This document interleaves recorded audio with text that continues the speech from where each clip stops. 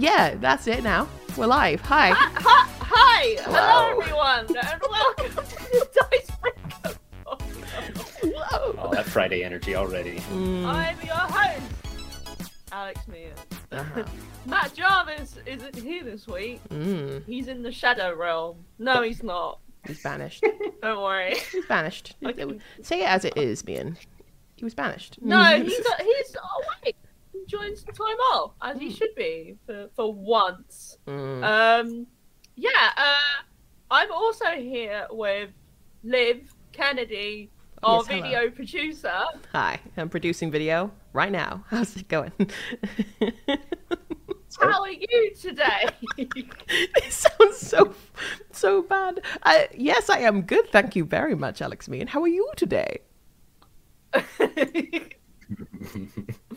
I am also good, thank you. Yeah, it's yeah, we're holed up because for those who may not be in the UK right now, it is very windy. There is a storm happening.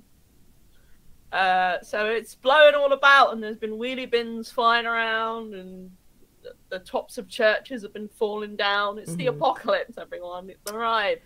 But that won't Finally. stop us from talking about tabletop gaming with our other guest today, Chase Carter, contributor, news writer, Texan boy.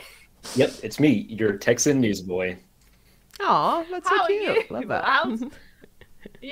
How's Texas? Is it windy there?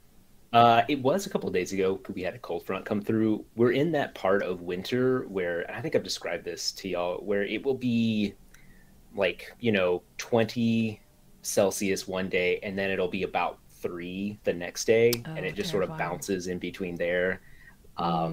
Yeah, it's awful.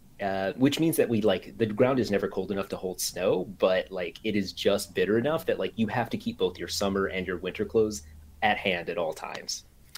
Always be prepared, Chaos. no matter what might come your way. I love that. What? Yeah.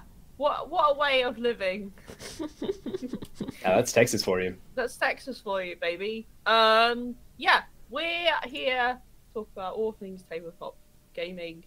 And of course, as we do with every episode, before we've gotten all the rubbish out of the way, is that we all talk about what we've been playing and doing this week. So we will start with, let's start with our Texan boy, Chase Carter. Chase, tell us, what have you been playing? Okay, so a couple of these I'll leave for you, Mian, because I know you've probably delved deeper into them than I have. But so last Saturday, I was actually able to get together with some friends and have a straight up board game night, which was refreshing. Whoa. It's been a while. We just got together and we were like, yeah, everyone bring your big bags of board games, which, by the way, one of my friends has one of those backpacks that you can shove 10 board games into. Yeah, I got it as a Christmas gift, and those, I'm very jealous. I know, I want one of them. It's very impressive. But at this night, I was finally able to play for the first time physically Wingspan, which was a real treat. Wow, amazing. It's, I mean, listen, I think everybody, if you're listening to this podcast, you know about Wingspan. You've heard us talk about Wingspan. Mian, you wrote a piece, was it this week or last week, about Wingspan? I believe it was 2 weeks ago, actually. Yeah, listen. Time is meaningless, really. Yeah, me and Clocks are on the best of terms right now. But yeah, so I had a really great time playing that. I don't think it's a controversial statement to say that is just a well-designed board game that is fun to look at and fun to play. One of the cool things was my partner was with us, and they don't play as many board games as me, and they also don't tend to get into sort of engine building games. But afterwards, they were like, this game is a lot of fun, and actually sort of opened them up to why people play engine building games. They could see it. They could start to see the joy in seeing those sort of gears come together and create this machine that just spits out points by the time you get to the end of it. Yeah. And then we also had a rule at the table that everyone must read their bird facts as the cards at the table. We will pause everything and read those bird facts, which is incredible whenever you drop a card that's like 80% of this bird's population died out between between 1977 and 1985, and you're like, It's devastating. that bird fact was not quite as fun as the other ones. Yeah, I mean, like, Elizabeth Hargrave, like, made this game to kind of bring awareness to the fact that certain species of bird species had been, like, suffering from environmental problems or like, dying out. And so taking that passion for bird life and translating it into a board game, one that is really good, is so impressive to me. Like, how this is like a debut design from, you know, Elizabeth Hargrave, and it's like so good. It feels like it was made by someone who completely understands how a good engine building game works. Yeah. So like, she's made another game called Mariposas, which is about the monarch butterflies that migrate. Like, which Texas is like right and smack dab in the middle of that migration route. So during parts of the year, we will have big clouds of monarch butterflies fly through on their way down to Mexico. It's really cool. But like, I like this now. I like this cottagecore style of, you know, genre of game that's sort of coming, that's been made more popular recently. Yeah. Like get rid of trains, get rid of like gears and like power grid and all that sort of stuff. We're dealing with nature now, baby. Yeah. Like it's birds and butterflies and grass growing, I guess. Yeah.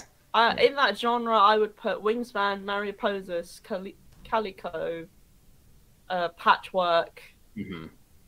Like, there's several other games that have that kind of cottagecore aesthetic to them. Yeah, it's really like Patchwork is like, go ahead.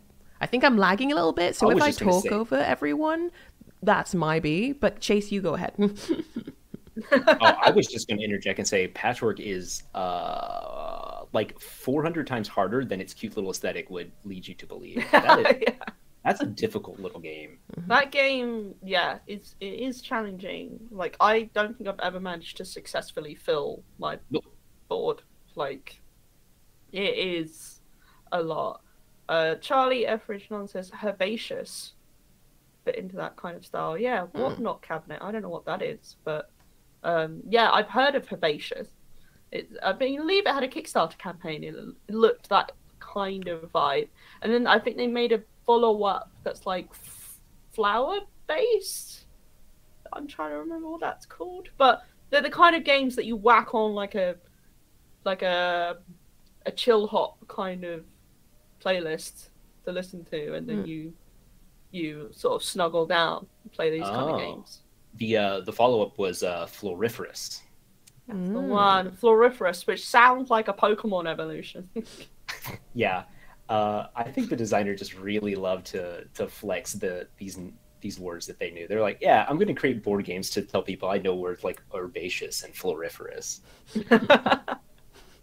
Yeah, well, Liv, you and I played Wingspan a few weeks ago, didn't we? We did, yeah. I was going to say, I think it's quite interesting that the creator of the game chose to kind of talk about birds in the medium of like board games. Like, I wonder what the thought process was behind there. Like, why wasn't this a book? I don't know. Like, I know it's like, just like, I wonder what kind of like passion was just like, I'm going to turn this into a board game.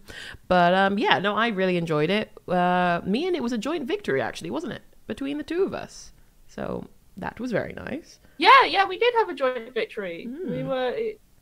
and then Matt Jarvis was a single point behind or something. Yeah, it was a tight tight competition. But just like a delightful little game that I knew I would enjoy since like hearing about it. But yeah, finally getting to play and with the rest of the Dicebreaker team, good stuff. Yeah, enjoyed it.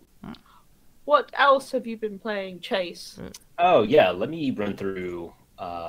So also during that night, I also played, we started the night with Queen Domino, which was, I got on recommendation from editor Matt Jarvis. I believe it's one of his mostest favorite board games, and also the one he likes best out of like the Monarch Domino series. And after playing both King Domino and Queen Domino, now I haven't played any of the like latest sort of variations on that. I definitely prefer Queen Domino as well. That sort of like the added like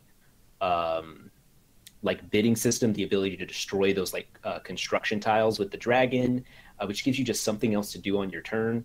It inflates the sort of like the length of the game a little bit. Like King Domino can take like 8 to 12 minutes to play if you're like really going through it.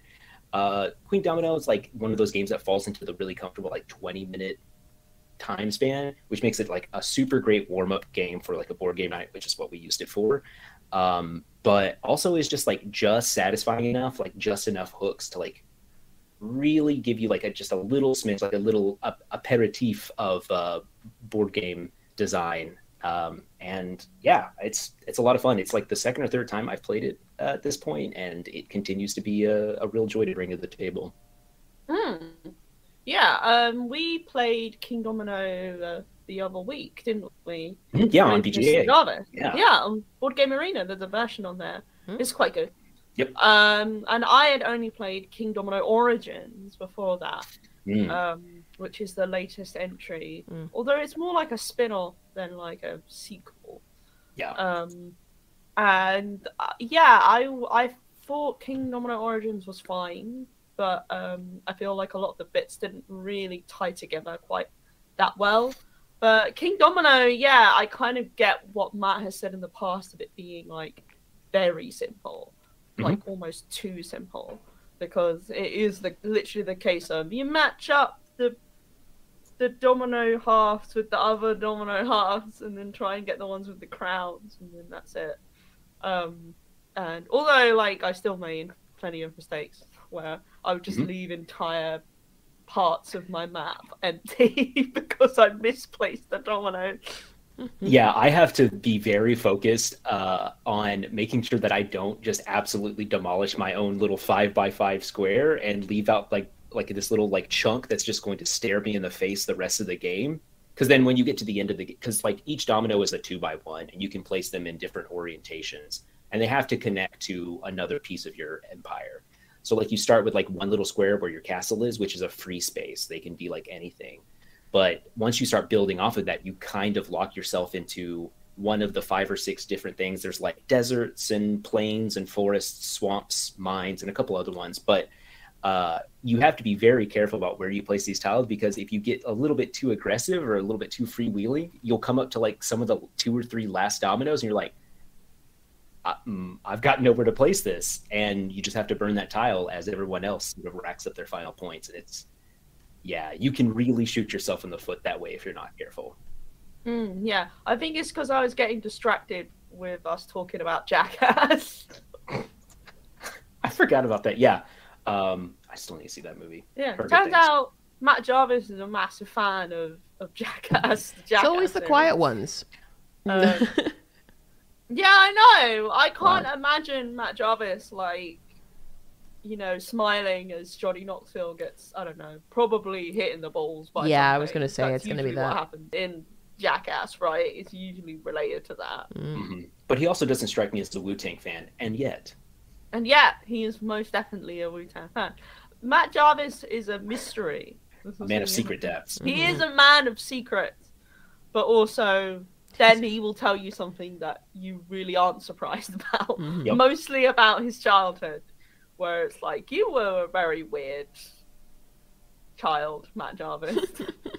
It's great that he's not here to defend himself and we can just sort of slag on him. Yeah. We're not slagging him off, we're just telling him as it is. Sounds semi-slaggy. Just a smidge. Just a smidge of slag, yeah. Just a little bit. It's all fine. It's all good. Yeah. So carrying on from that, we ended the day with Viscounts of the West Kingdom, which that's a heavy game. So we really sort of like ramped up the sort of like crunchiness as the night went on. And listen, I love this game. It was like my top game for Dicebreaker 2021. There's an article on the site where I sort of just like effusively heap praise on the game. it's really complex. There's a lot of systems going on there. And of the 4 people that we had in the group, I had only played it, and I had only played it solo. And I'd also never taught the game. And so, like, while we had a good time, I think I would rather bring that in as a sort of main attraction and not the last game of the night, because we were getting a little tired. We'd eaten dinner, so we were full and a little sleepy. And also, it kind of really showed me that, like, teaching board games is a skill that you need to develop and sort of maintain, because I knew how to play the game. Obviously, I had played several matches, but I only played solo against, like, the AI mode that it had. And trying to teach 3 other people the game kind of while we were setting up was really interesting and really enlightening. I will say I struggled with that. I don't know about y'all, if y'all, like, have practiced, like, teaching board games to other people, but, like, it's a little bit eye-opening. I don't know. I definitely need to get better at it. I personally, like, have tons of respect for people who work in board game cafes, because they just, like, they literally meet strangers every day and sit them down and teach them, like, several games in a row, and I'm like, how are you doing this? What actual sorcery are you employing? But yeah, like, for instance, I think it was yesterday we played Last Bastion on stream, and that was one of my first times teaching a board game to really anyone, to be honest, apart from, like, Chloe. It's just one-on-one. And yeah, that was an experience. It didn't help that Last Bastion was, a hardship in itself, but, like, yeah, no, it's definitely something I think I'm okay as long as I know the board game well. I'm okay. But yeah, what about you, Mian? Well, I think you did an excellent job. Thank you. In teaching us the game. Thank you very much. Myself, I mean, I will say I've now had a lot of experience of teaching people who don't play board games all that much. Particularly my family members, how to play games, and the amount of patience you need to have is, like, astronomical. Yeah. Because you will inevitably, no matter how well you do explain things at the start, you will inevitably have to, like, explain things over and over and over again, like, certain concepts, because they haven't, like, sunk through, or a lot of the time because they've just not been listening properly. And, like, the other day I was teaching somebody's, like, parent how to play a game, and that was a test of all of my patience, my fortitude, and my friend was like, I don't know how you managed to stay, like, calm and controlled during that, because oh boy, it was hard. But hey, if I ever have children, it's experience. You need to have patience there. So you're going to train them to play Last Bastion with you by the time they're 5. Oh, playing that game. I literally spoilers for the video, I guess. I haven't. I was going to say, I brought Last Bastion home last night, and I literally was just like, bring it in, just like, Chloe, it's here back with us, the only ones who appreciate it in all of its glory. And well, we can talk about it now. We played it for the stream yesterday. If you've not watched that stream, you should watch it. But yeah, Liv bought in your copy. It's an office copy, I think. You're like, let's play this game. But yes. Oh, okay. It's the office copy. Yeah. Oh, okay. Yeah, but either way, brought in the office copy, and we were just, I've been going on about how super difficult this game is for a while now, and I've been playing it. We were like, okay. Yeah. Come on then. Then afterwards we were like, oh. Yeah, let's have it. But yeah, no, I think it did translate both to the stream and then to the rest of the team that this game is designed to hurt you. And I love that. So yeah, it's a masochistic experience, which is suitable considering how like just weirdly sexual some of those cards are. Now that Like, was in the game. that was a you thing, I think. Me and I before I brought this into play with everyone else, there was no mention of any horny demons. Yeah, this is a brand new You experience. said afterwards. You literally said afterwards yourself, and I quote, "There are a lot of nipples in this game." Nipples aren't inherently sexual, man. Get it together. This is true. This is true. Unfortunately, we live in a society, as they say. Look, okay. Other than that, look, okay. I've played difficult games before. I've been playing Gloomhaven Digital recently, and that game did not mess about. But like, I don't know if I really enjoyed playing Last Bastion all that much. I've got to be honest. It felt very luck driven. And like that was the major issue. There is like a way to kind of play it. You have to play to the strengths of the characters, use their abilities as well as you can. And like when the closest that myself and my partner Chloe have come to beating the game is when we both strategically picked 2 characters each and then use them to our advantage. That's the only way. And all we did was reveal the like horde leader or whatever it was, and we were like, oh, they're there, oh my god, this is it, and then we were immediately killed. So yeah. Yeah, I would be interested to see what Ghost Stories is like, which I believe you have now. I do have it. Yeah, no, so Ghost Stories was Last Bastion was a successor to Ghost Stories, and apparently that one is even harder, and Last Bastion was toned down because Ghost Stories was so difficult. So I think I said that myself and Chloe took out Ghost Stories, started reading through the rules, and we were like, today is not the day for Ghost Stories, and we just put it away again. But we will get there eventually, and it will be cool to play it with everyone as well. So we'll get there. Well, you'll have to like let us know what it's like. I will do.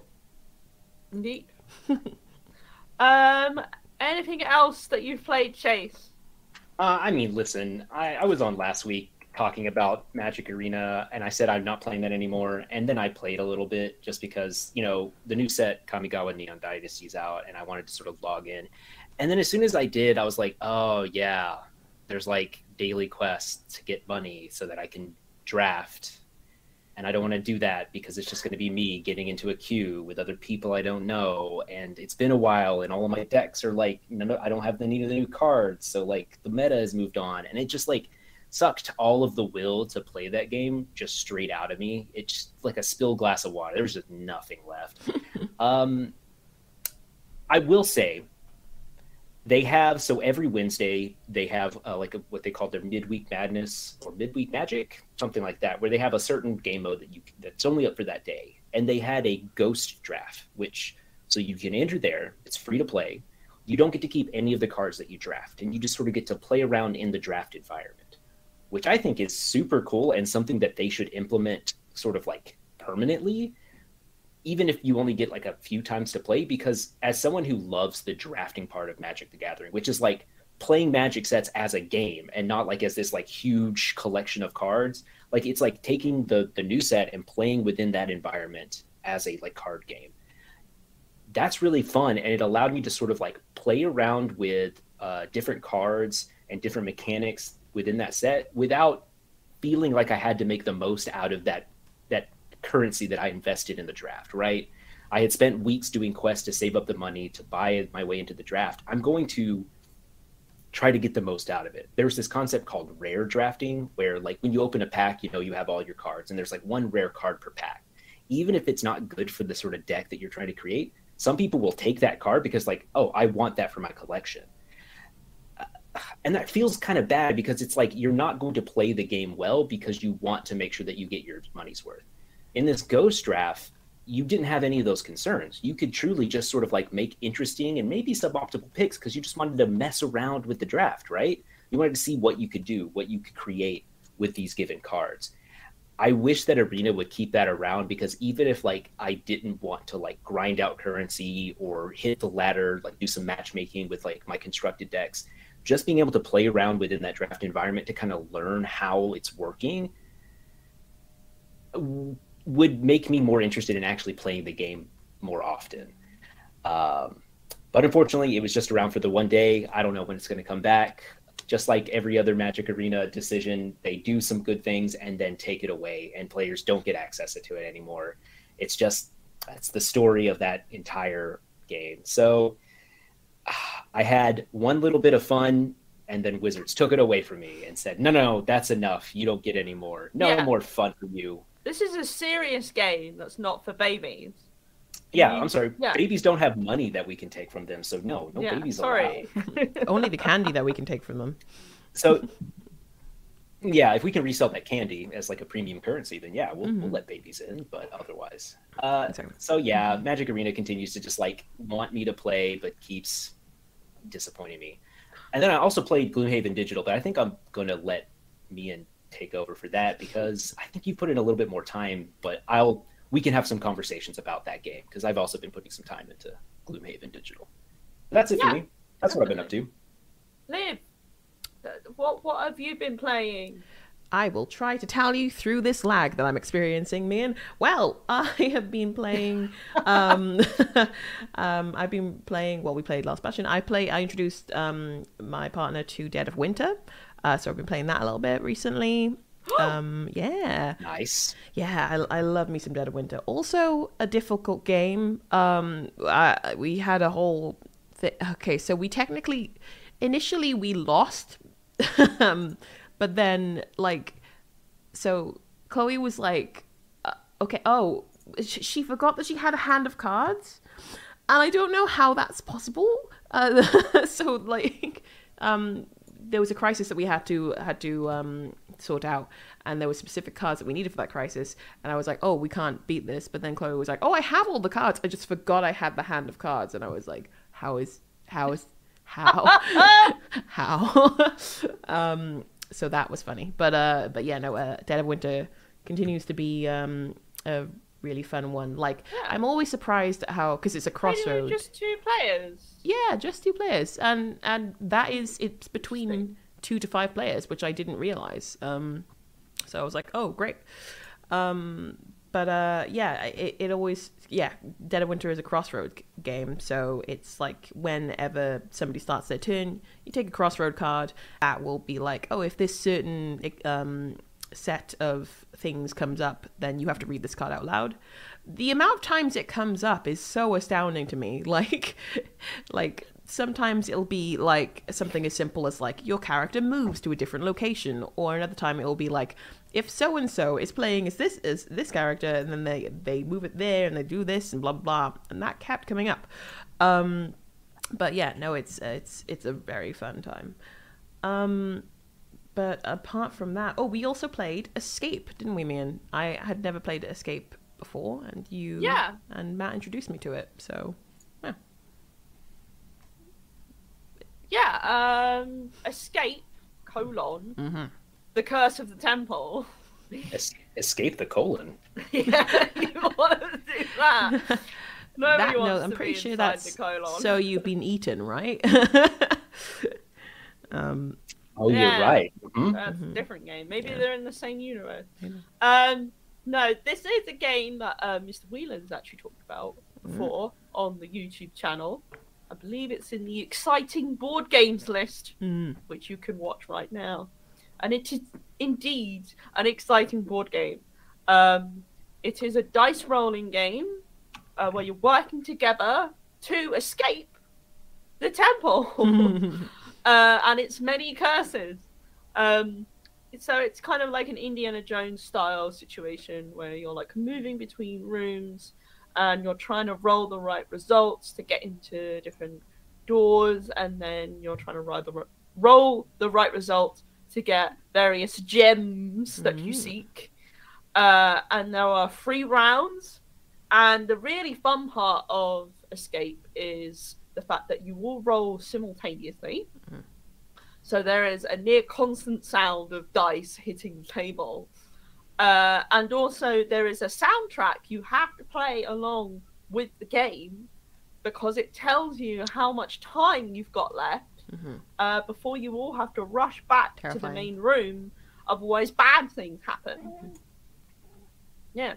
So it's like towards the end of each round, you'll have the music, which is kind of like a percussion style thing with like various monkey sort of noises. And then like towards the end, you'll hear like a series of gongs, and then you'll be like, oh no, we have to go back quick. And then when the final gong goes, you need to be in the middle room, otherwise you lose a die, and that's very bad. And then in the third round at the end, you need to find the exit and escape with all the gems. Talking of hard games, we never achieved that. No.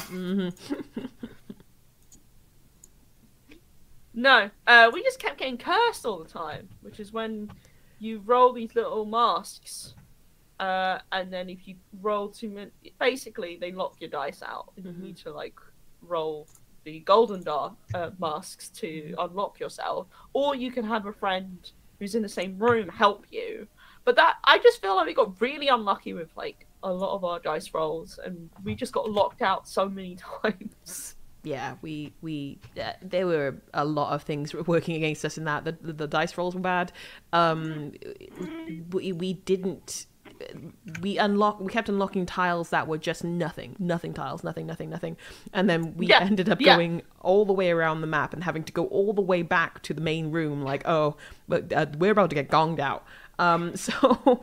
Yeah. And we found nothing in that route as well. We went all through those rooms and we didn't find any gems whatsoever on that round. It was awful. Hate it when I get gonged out. Yeah, I know, right? But I would say if you've ever watched, I think this is just British thing, but on CITV there was Jungle Run, which is a show where a bunch of kids are going through a jungle and they have to get like the crystal monkeys and stuff like that. I don't know. Basically, big Jungle Run vibes. Big Jungle Run vibes. It was good. It's good stuff. Yeah. Essentially, I like anything that has Jungle Run vibes. I'm immediately interested. Oh, same, right? Because that show is like essential to my childhood of you know, those like game shows when the children are in danger, fictionally speaking, and you're like, oh no, they're gonna get locked in the temple, the temple of the Monkey King, and they're gonna get locked inside, and they'll never get out again. They're gonna live in there. But obviously, you know that probably didn't happen. They probably let the kids out.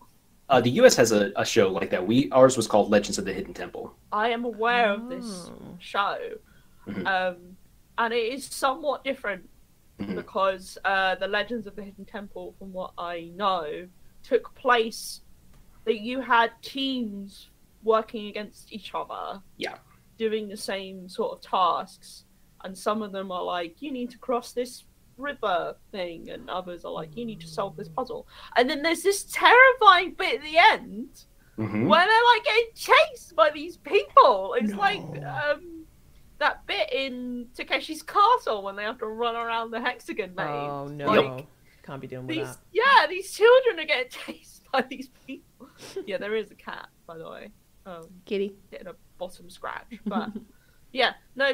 Jungle Run was something that was more like there was only one team, and they were taken around like this quite a large set, I think, and they would go from like challenge to challenge, trying to collect these monkey statues that they would then use to like earn time in the Temple of the Monkey King, which is where they earn amazing prizes such as bicycles or like Walkman radios. Yeah, Game Boy Advance and Game Boy Advances. Yeah. If Oh, you- what? They had GBAs in the Monkey Temple? Oh yeah. Yeah, Dang. yeah. So the Monkey Um, King was a gamer. Yeah, he's a gamer. The Hardcore Monkey King gamer. is a gamer. Yeah, no. I believe there are 4 episodes just on YouTube that you can watch. Means like I believe there are It's 4 episodes, but nostalgic. you know exactly how many episodes there are. I believe they did a revival at something like at some point, but I've not watched it. But Those yeah, never no. turn out well. But we had fun with Escape. You enjoyed it, right, Lou? I Right? did, yeah. I wouldn't mind grabbing myself a copy, honestly. Yeah, no. I believe that. I believe that the most recent edition doesn't include. It used to come with a CD-ROM that you'd play to like listen to the soundtrack, but now obviously people don't really have CD players anymore. So I believe the more recent editions don't have the CD-ROM anymore, and you just can find like the soundtracks for free, like on YouTube. But yeah, I would like a copy at some point in time. It's a very fun game. Yeah, definitely. No, I want that. I want that in my life. Other games that I have been playing. Sorry about this lag. We played Skull for a little bit, didn't we, Chase, with Wheels and Matt. So that was pretty fun. Oh yeah, at our last like little BGA, yeah. Which, well, you can explain how that went down. Poorly for me. I didn't see. Even if I don't quite know how to play a game, I will. I will run headfirst into it. It's basically a game of like betting against one another, and so I kept raising the stakes when I didn't have enough stakes to raise. So that was fun. But yeah, the concept of the game is basically like you have roses, you have skulls. It's pretty simple. It's like a nice, easy party game. And you have to basically bet how long you can go without revealing a skull when you flip cards over. And yeah, if you run out of cards, then you're out. But yeah, that was a lot of fun. I've always been quite interested in that. What did you think, Chase? Have you played it a few times, or was that the first? That was the second time I've played it. Yeah, I agree that it is definitely one of those, like, it's sort of like Queen Domino, where it's a great game to sort of warm everybody up, especially for competitive. It also will reveal within the group who is just the boldest bettor and who will, like you and I believe Wheels followed closely in your footsteps, will just bet themselves directly off the side of a cliff. Yeah. But yeah, that's what you did. Like, it was honestly like intimidating. Like, I could not figure out if you were sharking us or not. To be very honest, I was like, okay, two possible things here. Liv is either about to destroy herself, just like implode over on her side of the board, or we're going to get made. All of us are going to get made by this person. Serious mind games going on here. Which in the early rounds kept me from doing anything, because like I don't know. I'm not approaching that. Yeah, I'm not going to touch it. Chase is sat there going like, she's off the grid, man. Like, I was like, 4? Like 4? I can't do 4. And then it would come back around, and she's like 7. I'm like, I'm out. yeah. Chase was like, she's off the grid, and then inside Liv's head, we like go inside your head, and you're like, oh, Yeah, I'm off the rails, man. I can't do this anymore. But it's your fair. face is just like. I mean, that is interesting of playing Skull online, because I think, like, Liv, I've got a copy of Skull. We should definitely play in person sometime. Yeah. Because that is the kind of game that really benefits from being in person, because Definitely. you watch people's poker face, like. See that single bead of sweat running down their face. And then the theatrics when you flip it over and it is not a flower but instead a skull, and you're just like, oh, like, I love, God. it's so good. Yeah. Apparently, according to Chloe, I have a towel, but she won't tell me what the towel is. So apparently, I'm walking around like playing these games, and I've got a towel, and I don't know about it. props to Chloe for keeping that close to the chest. That's very good. She's protecting your professional poker career. She's protecting her own interests whenever they go to the table together. Oh Yeah. Pretty sure that's it.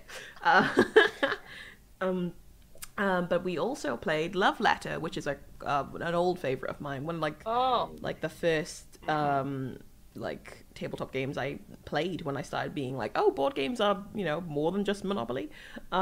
So yeah, no, that was a lot of fun. There were like, Love Letter is so simple, but like so effective. Like, I think there was one point in Chase where you like literally couldn't do anything but give up the game to me, and I was just like, oh, thank you so much. But yeah, no, there's also some times where you get spectacularly lucky.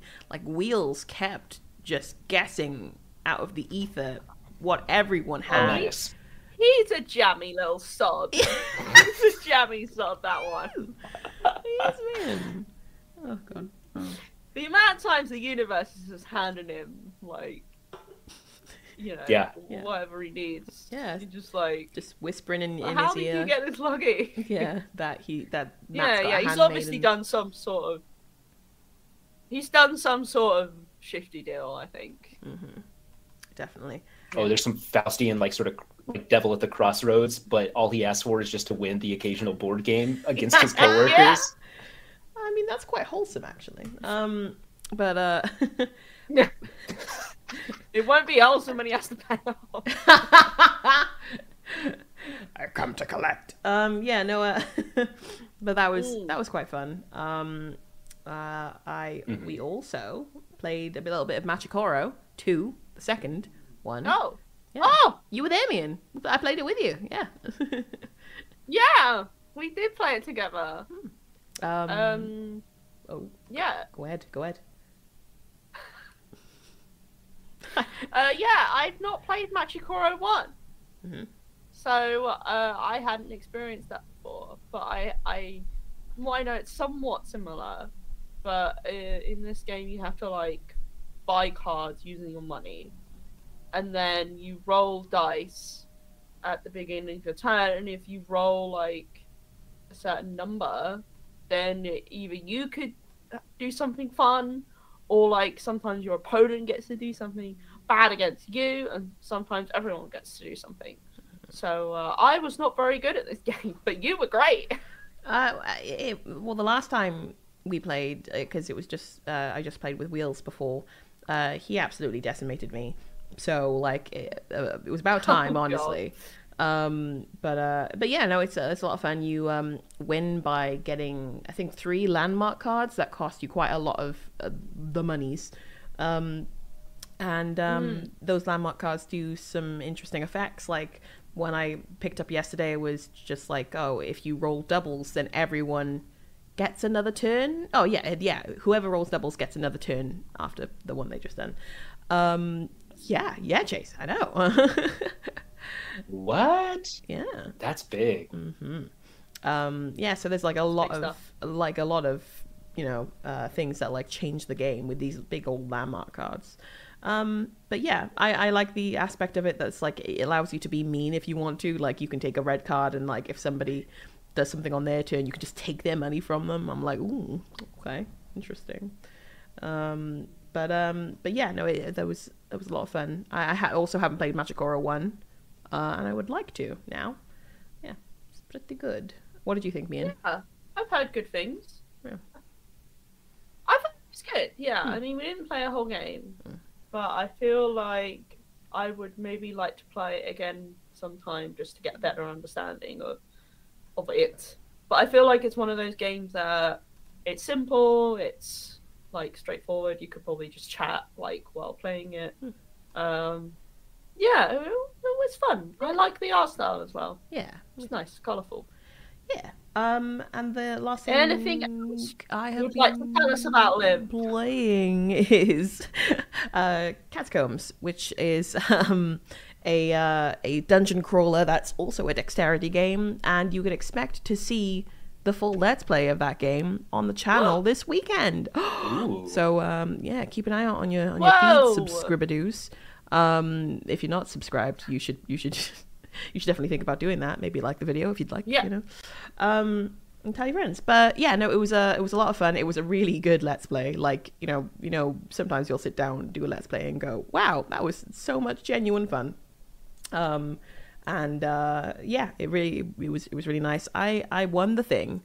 We without giving away. I know, without giving away. Oh, sorry. Oh, yeah, I was going to say, without giving away too many spoilers, but I've already given away a big one. Basically, you get to... I was playing as, like, the party of adventurers, and Wheels was playing as the dungeon master. He got to set up the dungeon, and I flipped to reveal the dungeon cards. And then we go through, we set up, like, a little board with certain, like, enemies on it. And then I have my... party of adventurers who have different items and they kind of have familiars. It's basically like a D&D RPG, like adventuring dexterity game, and it's very good. And it's very good stuff. And that you should watch the Let's I want Play. to play I want to play Catacombs real bad. Like, I've written about it quite a few times and always been like, I want to play this game. But it's not that easy to get a hold of it sometimes. A lot of the time, the only way you can get a copy is through the Kickstarter that they do. Mm-hmm. You can't just buy it unless you know someone who owns a copy that wants to sell it.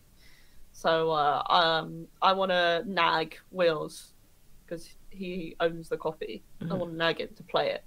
Yeah. Although I'd probably be really bad because it's like a Crokinole style dexterity thing. Thought that I would be bad at it, but I ended up, doing pretty well. I think, I don't know, it's for some reason I thrive with this kind of dexterity game. Crokinole's different, even though it's exactly the same. I don't know what to tell you, but yeah, I did well. So you might surprise yourself, man. So. Yeah, maybe I should give it a go, and then I won't feel entirely humiliated. Is that everything you've played, Liv? That is me done. Please proceed, Mian. What have you played? Oh my goodness, what have I played? Well, I've not been on the podcast for quite a few weeks, so I played a lot actually. So I'll do a sort of speed round, briefly covering everything I played. So obviously Wingspan, Escape, played a game called Hallie Galley with Matt Jarvis. You were there as well, Liv. Oh yeah, which is a fun game that Matt has written about on the site, where you literally just lay cards down, and whenever there's 5 of the same fruit on the table, you have to slam the banana. A squeaky banana. I was about to say, it's a little squeaky one, right? So you say slam, but it just goes, and then like, that's it. Oh no, it's so much louder than that. Whenever Liv did it, it went. Yeah, whenever Liv did it, was. I get excited. It sounded like a mouse being squeezed. Just murder that banana. Mm-hmm. Yeah, you were very good at it. I've also played Diamant. We played that, Chase, I, and Matt Jarvis. Also known as Ink and Gold, which is like a Risk sort of game where you have to decide whether you want to keep going through a temple. Again, another Jungle Run style game, where you have to decide if you want to keep going for a temple, and that means drawing more cards to kind of create your temple path. But if 2 of the same hazards turn up, you lose everything. But you can choose to kind of go back at any, at any point you like. But you collect all the gems that you've gone so far, as well as any that have been left on the cards. Because sometimes there is a odd amount of players, and so gems cannot be split evenly. But we had fun playing that. I really like Diamant. I wish they had that version on Board Game Geek instead of Ink and Gold, because I think the art style for Diamant is better. Yeah, the sort of like, you're right, and also like just like the sort of like indigenous Central American theming is like, yeah, it's just unfortunately dated. There's nothing like outright offensive about it, but it's just one of those things like, yeah, it's of that era where like board games just sort of all did that sort of theming and art style, and I'm glad that we've diversified since then. Yeah, like a lot of games have, But you'll still get publishers release games, and you're like, this doesn't really seem like the best idea. Like, Yeah, it's not 1997 anymore. You could do something else. yeah, like even Lost Ruins of Arnak, which is like a game about going to like an island, Yep. and like discovering and taking things from there, which obviously has like dodgy vibes about it. But lucky enough, the cast of characters, for example, that they've added in the artwork and with the expansion are like diverse, so that at least helps things. Yeah. Um, Along yeah. with the big beasties. yeah, the big beasties are great. I also played Fox in the Forest with Will, which he has included in his upcoming 2-player board game list. More 2-player board games that you could enjoy with another person. And Fox in the Forest is on that list, and it's a very good card game. It's a trick-taking game, if anyone doesn't know what those are. They're literally games that are played in a series of rounds where you exchange cards, or you play cards on the table, and the higher numbered cards wins the trick. Mm-hmm. But Fox and Forest kind of plays around that concept by including cards with special abilities that you can play. And also, you win points depending on how many tricks you win. So there is like a point that you can get to where you have too many tricks and you don't actually win any points from that round. And I beat him every time, by the way. So Bravo. Well Bravo. chef's kiss. I have played that game a lot, so we kind of felt unfair. But I also played some Yu-Gi-Oh! Speed Duel Ooh. with Mr. Jarvis. He lured me into playing a game. Roped you into Yu-Gi-Oh! his new obsession, huh? Yeah, he lured me into his new obsession, and then proceeded to tell me how many games he'd lost on Yu-Gi-Oh! What's the digital one called? Master Duel, right? Master Duel, yeah. It's becoming. I'm worried about like how much he's like. Oh, I play this game and I lose like most fights, but I keep coming back to it. Oh.